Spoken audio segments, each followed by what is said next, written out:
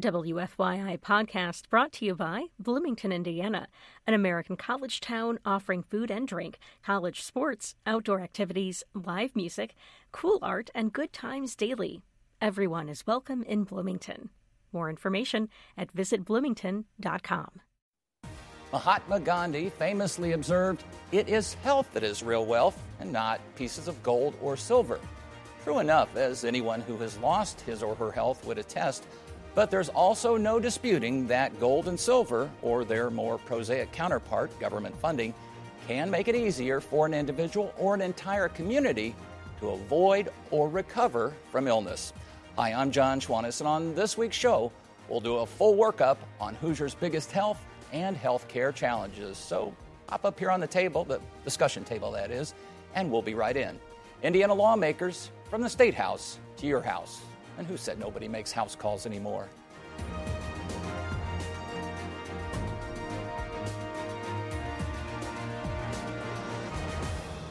Dozens of studies have pointed to a link between health and wealth, often creating groups of haves and have-nots, those who have access and those who don't. Among other things, well-to-do individuals often have greater access to nutritious food, safe non-toxic surroundings, and preventive health care, including regular screenings. On the other hand, those who are struggling financially have been known to put off seeking medical care until once manageable conditions turn into costly, full-blown emergencies. Now, economic factors can have an equally profound impact on the well-being of entire populations, and that's where public health comes in. Simply put, public health is the science of protecting and improving the health of a community through the promotion of healthy lifestyles, the prevention of injuries and chronic disorders, and the detection and containment of infectious diseases. Unfortunately, Indiana is one of the unhealthiest states in the nation, as determined by metrics such as obesity, tobacco use, infant mortality, physical inactivity, and life expectancy. It's probably no coincidence that, until recently, Indiana also ranked toward the bottom of all states in per capita spending for public health. For decades, annual state funding hovered around $7 million. Last year, in the wake of the COVID pandemic, Indiana lawmakers heeded Governor Eric Holcomb's call for a renewed commitment to Hoosiers' health, allocating $75 million for local health departments this year and $150 million next year. So far, all but 6 of Indiana's 92 counties have opted into the so-called Health First Indiana initiative. The injection of new state funding promises to make Indiana something of a medical testing ground. The question at hand, if money can't buy happiness, can it at least secure better health? With March Madness looming, a lot of Hoosiers are paying extra attention to rankings, but here's one that should make us pretty darn mad and more than a little alarmed all year long. According to a study released last fall by Forbes Advisor, Indiana is number 10 from the bottom when it comes to accessibility, affordability, quality, and efficacy of health care. And that's bad news indeed for a state that already has, as we just noted, one of the unhealthiest populations in the country. How did we get here? And more important, what can we do to fix the problem?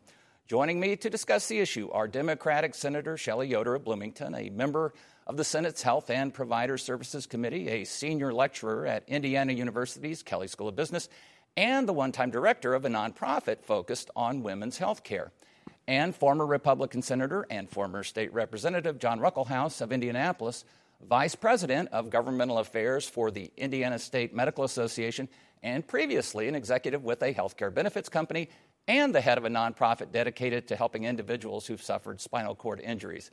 Thank you both. And I will stipulate to regular viewers and listeners, that's a much longer introduction than typical, but I wanted on an issue like this to point out that you approach this not just as policymakers dealing with dollars and cents and statistics, but as healthcare consumers in a very real sense yourselves, and people who've been touched dramatically by healthcare. So that explains the introductions. All right, we're not very good in any of these rankings right now. Cost or our own health attainment. I mean, I don't know who to blame though in this quest to keep costs down and accessibility high. So I'm going to ask you both: who should we blame here? Senator Yoder, we'll start with you. Well, I don't know how much we're going to get accomplished by blaming people, but I think it is important. Oh, but it's fun, though. But I think it's really important to show the impact that it's having on Hoosiers' lives. From the $1 billion real error in fiscal oversight, mismanagement, to how it's impacting Hoosiers. This is Medicaid dollars that just popped up in December. Yes, the Medicaid. How did we miss $1 billion? When I would say we didn't miss it. We just didn't know about it. So there's that. And trying to find a way of really getting some solutions for Hoosiers working together to ease that burden of healthcare costs. But you're right, we're also lagging behind when it comes to health outcomes, and we have to get very serious about addressing those. So when we put up the villainous dartboard and start, pitching those darts, you're not going to tell us whether we should put hospitals up there or physicians up there or insurance companies up there or Hoosiers themselves. I think Hoosiers themselves want answers. They want relief in this area. And what we need to identify are good solutions. And I know the Democratic Senate caucus, we have filed bills that would address this. We've been sort of sounding the alarms of specifically the $1 billion Medicaid mismanagement of funds, lack of transparency. We've been sort of sounding that alarm, and we have not gotten anywhere as early as this session. So I know that Hoosiers, they want to know, okay, what are we going to do about it? And how we go about addressing it is going to, again, impact Hoosiers directly. So I think it's really important. The how and the why, also important. John Ruckelshaus, you're not in office now. You don't have to be as diplomatic and as politically astute as your fellow panelist here. You represent 9,000 physicians, medical students. I'm guessing they're not the problem in your eyes. Well, I think Senator Yoder, did a very good job, and you did a very good job, John, of framing this, because when you look at health care, there's no greater issue in America than health care.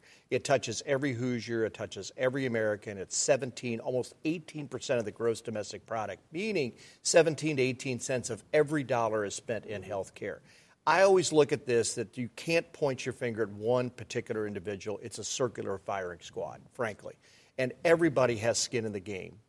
Hoosiers have skin in the game by obesity, by smoking, by those issues that are lifestyle changes that we have to address. We've got to get healthier as Hoosiers. That helps drive this. Physicians are coming to the table. We're one of the lowest reimbursed in the United States, and we're trying to get more physicians into the marketplace and into the rural areas as well. So all hands on deck have to be a part of this. And Senator Yoder is exactly right. This is more than a Republican or a Democrat issue. This is a Hoosier issue. Well, and you point out the economic realities of this, too. When people say, the problem is high pharmacy costs. Well, I'm mad at drug makers. I'm mad at the people who develop and distribute medical implements. And, well, Indiana has more than a passing stake in those industries, certainly. If 15 or 17% is the national, we probably even have more of our domestic product and output here tied up in that. So to your point, that circular firing squad probably is an apt metaphor. So if we're addressing some of the less than healthful habits of Hoosiers, and I include myself in that, I'm not pointing fingers. Now, the Hospital Association did a study in the past year, said $3 billion we could save, and that's direct cost, but also employer health premiums. I mean, that throws a lot of things in there. Is that really, could Hoosiers really make that much of an impact just by curbing the smoking, eating better, trying to deal with their diabetes? We had a lot of discussions about this as we worked very hard on Senate Bill 3 last year in the Public Health Commission that we wanted to engage with the state health department and local health departments partnering together. And yes, it is expensive. The impact of heart disease, the impact of obesity, the impact of our high smoking rates, our high vaping rates in the state of Indiana, they do have significant healthcare cost impact, and we can address some of that there. We also have to address the fact that I'm just very concerned about the priorities here, because we could address Medicaid, we could address the difficulty in access when we cannot attract healthcare providers and keep healthcare providers in this state by really having a serious conversation about passing a near ban on abortion care in this state. It does nothing but hurt Hoosiers on a very unpopular policy and worsen each and every one of these areas that you've brought up. So you're saying that alone is an issue that is driving up costs because physicians are fleeing the state, that the care is not as affordable? Absolutely. It certainly isn't helping. It certainly is not going to help. And I have been very vocal about this, that we could address each of these pockets by that one policy that is incredibly unpopular in Indiana, and at least show Hoosiers that we are serious about putting aside these culture wars and letting Hoosiers decide the kind of care that they need with their physicians. You know, the Health Care Oversight Task Force addressed a lot of issues. That was not one of them, but you certainly bring that to the table, and it's worthy of discussion as well. You know, it's not for lack of legislation that these issues are out here. I think about 2 years ago, I think about last year, there had been a commission that had looked at this, worked quite hard, collected a lot of input. We had yet another task force that met during the interim prior to this session. But things just sort of, there were caps proposed. There were stringent bans on no-compete provisions for physicians so they could maybe leave their current employers if they so chose, and without having to move out of the state. All kinds of, but everything sort of at the end got watered down. Why did we have so much trouble as a state, do you think, John Ruckelshaus, getting these bills across the line? Well, you're talking about a lot of stakeholders that are at the table, and you have some big entities. And I think we have to pull back and look, again, where we are at healthcare in America and in Indiana. It's consolidating. So you have fewer hospitals providing more services, fewer amount of physicians, nurses, et cetera. There's a nursing shortage. We have a shortage of everything in the worker capacity. The only thing we don't have a shortage is people running for office. So the point is that there is a severe shortage around. So what happens is when you have these big players to try to come to the table, nobody wants to give. So that's what we've been trying to work on. I think the governor did a really good job last year. Former Senator Luke Kindley spearheaded that in Senate Bill 4 and came through the Senate, as a matter of fact. And that is a good first step because that brings the health care down to the granular level. It brings it down to the county level where it needs to be, a one-on-one. If we're going to change Hoosiers, one of the things we didn't talk about, and Senator Yoder, I think you were kind of alluding to this or trying to get there, is we need to take a look at the cigarette tax increase. Mm-hmm. This is an initiative that is bipartisan. It passed the House multiple times. It stalled in the Senate. When I was there, we actually raised the tobacco age. But if you want to move the needle, that's the one quick policy piece that you could do. Let me give you a real-world example. Some of the most zealous supporters actually have been Republican stalwarts like the Chamber and other entities that normally don't align with they don't depart from the party lines. That's exactly right. So I think probably not this session, but I think next session that clearly is going to be on the table. Because what we could do with this $1 billion surprise mistake that points to so many things, $1 billion Medicaid error, I think we could say instead of first starting with sort of pulling the rug out from underneath so many Hoosier families who are caring for the most medically complex children, these families who have come to rely on being able to be paid for caring for their child. Now, some people might say, why should you get paid for caring for your child? I would push back and say, if it was your child and you want the best quality care, Indiana should be able to pay parents to be able to not live in poverty, to be able to stay home and care for their medically complex child, and be reimbursed for that, considering all of the shortcomings that we have, the lack of health care and a lack of health providers that we have in the state of Indiana. In order to address some of these issues of outcomes and this $1 billion Medicaid shortfall, I think it's a real mistake to start that fiscal fine-tuning or fixing the mistake on the backs of some of our Hoosiers' most medically complex. WFYI podcast brought to you by Bloomington, Indiana, an American college town offering food and drink, college sports, outdoor activities, live music, cool art, and good times daily. Everyone is welcome in Bloomington. More information at visitbloomington.com. Let's dive into a few of these issues, because you both have now brought several up. And let me go back, if I may, just briefly to the notion of unhealthy Hoosiers, because both of you talked about Luke Kinley, the group, and there were others, Susan Brooks and others. I don't want to leave anybody off that deserves credit for that. But suggested, $500 million should be invested in public health. It's been lagging for years. I think we'd averaged as a state about $7 million a year. We ended up about $75 million first year, the biennium, $150 second year, so about half of the request.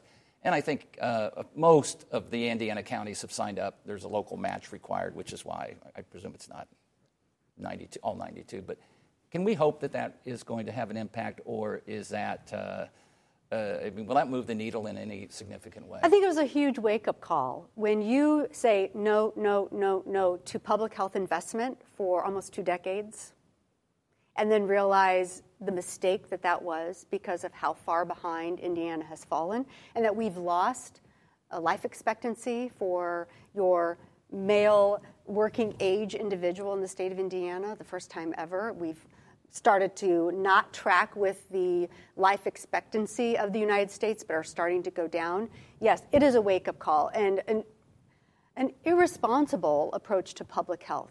So my hope is every county will invest in partnering.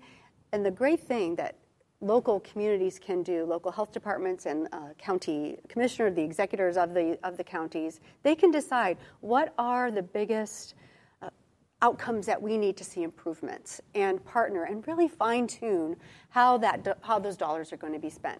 That was the best thing I think that we did last year, is to really enable a partnership and a communication bridge from at the local level to getting those dollars from the state to address unique needs in every county. And it may mean that the 6 counties that didn't sign up to this point have they do have the opportunity. Always. Whether they take the opportunity is another question. John Ruckelshaus, let's say everything, this plan, the investment in public health pays huge dividends. Everybody starts training for marathons. Everybody quits cold turkey. We're going to get healthy. Still doesn't address the issues of the cost and accessibility of hospital care and physician availability and so forth. What's the one thing we can do as a state, aside from getting healthier, that would help address that issue? Well, just to circle back and finish up here, keep in mind with the governor's health care initiative that we had last year that was so important about that, 50% overnight of the 92 counties, that we do have, half of the counties have a population of less than 50,000. So they didn't have the tax base to do this. So that's extremely important there. So yes, rural hospitals have closed at an alarming rate.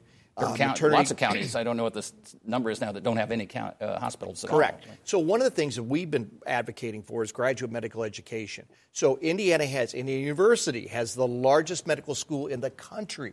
So one of the things that we know, if graduates of Indiana University, they do their fellowship and they do their residency trainings, 70% of them stay in the area that they do it. The state could clearly look at subsidization and debt, student debt.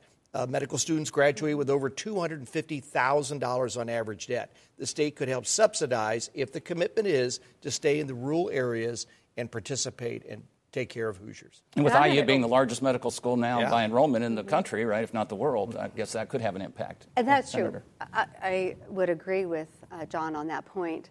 However, those numbers and that percentage was pre the abortion ban in the state of Indiana. And we know that medical students who are graduating are looking closely at where their own licensing and profession is going to be at risk. And those states that have put politicians inside of the examination room, those are the states that they are saying, I don't want to practice there. I'm going to invest in my professional career and in my calling and my vocation in a state that doesn't put myself and my family at risk. So I go back to, we could address this by repealing the abortion ban that we put in place in the state of Indiana. Again, an important issue. I'm guessing not one that typically shows up in discussions about healthcare cost containment, but again, a very good, legitimate point you bring up. It does show up. It is showing up. And there is a reason why this topic gets excluded. It's because we don't want to talk about it. You know, we had a bill that it was a good bill. It was addressing prior authorization, and it was a priority of the Republican Party. You read my mind. Party. I was going to ask you, since that's one bill that was a Republican priority in the Senate until it wasn't. And then it disappeared. And in the committee hearing that we had on this bill, I asked the author of the bill, who does get to be in that room deciding the care that you get? And the author of the bill said, no one, not insurance. They don't get to dictate the care that's needed for a physician to address the needs of a patient.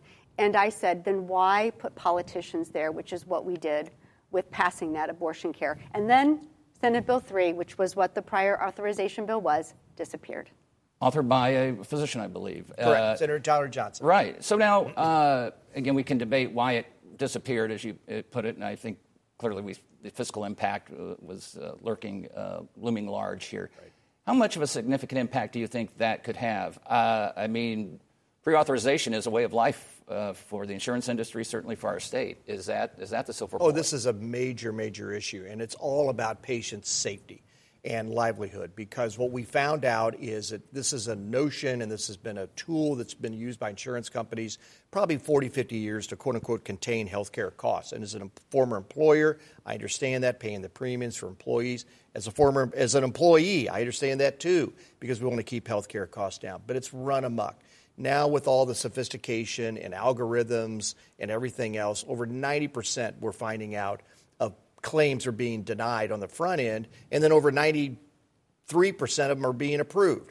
So there's a lot of shell game, patient delays, and people are up in arms. And this is what our physicians are telling us. This is what Hoosiers are telling senators and representatives. There were 3 bills that were introduced in the House this year on this issue, about 2 bills in the Senate that were introduced.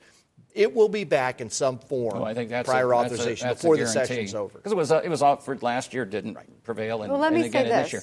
I'm going to actually push back a little bit, John, on the notion that Senate bill, this prior authorization bill, disappeared because of the fiscal. We already knew, the supermajority knew that they were not opening this budget. This was the last day that we could hear from Republicans on what their priorities are going to be. Session had already started. They absolutely knew about their priorities. You cannot tell me that the fiscal note on this, which came back, it didn't show a price tag, that all of a sudden it was another surprise. We get $1 billion mistake that's going to cost Hoosiers significantly in December. And then we're going to have another surprise fiscally. So I just want to push back a little bit and say that this was that bill disappeared because of the fiscal impact, because they absolutely knew. I think it's because they realized that they had stepped in it. And if you want to talk about trying to control, no doubt it's a controversial bill, I mean, there is a huge impact, even from the Medicaid standpoint, which also deals with pre-authorization. Before we run out of time, and I know you're passionate about this, so I hate to move on, but we've got a lot of territory to cover in a short amount of time. So we've addressed Hoosiers who are not very healthy. We've talked about insurance companies. Are they the bad guys? Hospitals. Some economists say it is that lack of competition. We have several major hospital groups, and in the past they have had non-competes. They can't do it for primary care physicians now, but they can still have non-competes for everybody else. How do you, John Ruckelshaus, make sure that hospitals are in line with reasonable costs without putting more of them out of business? Because a lot of them are, they run in the red a lot.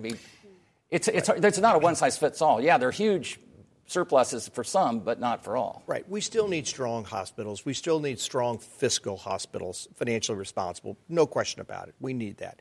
But one of the things that we've been working on for physicians is more of an independent practice. If you look at House Bill 1004 from last year, for the first time, the Indiana General Assembly gave a $20,000 tax credit for physicians that would go out on their own and have independent practice.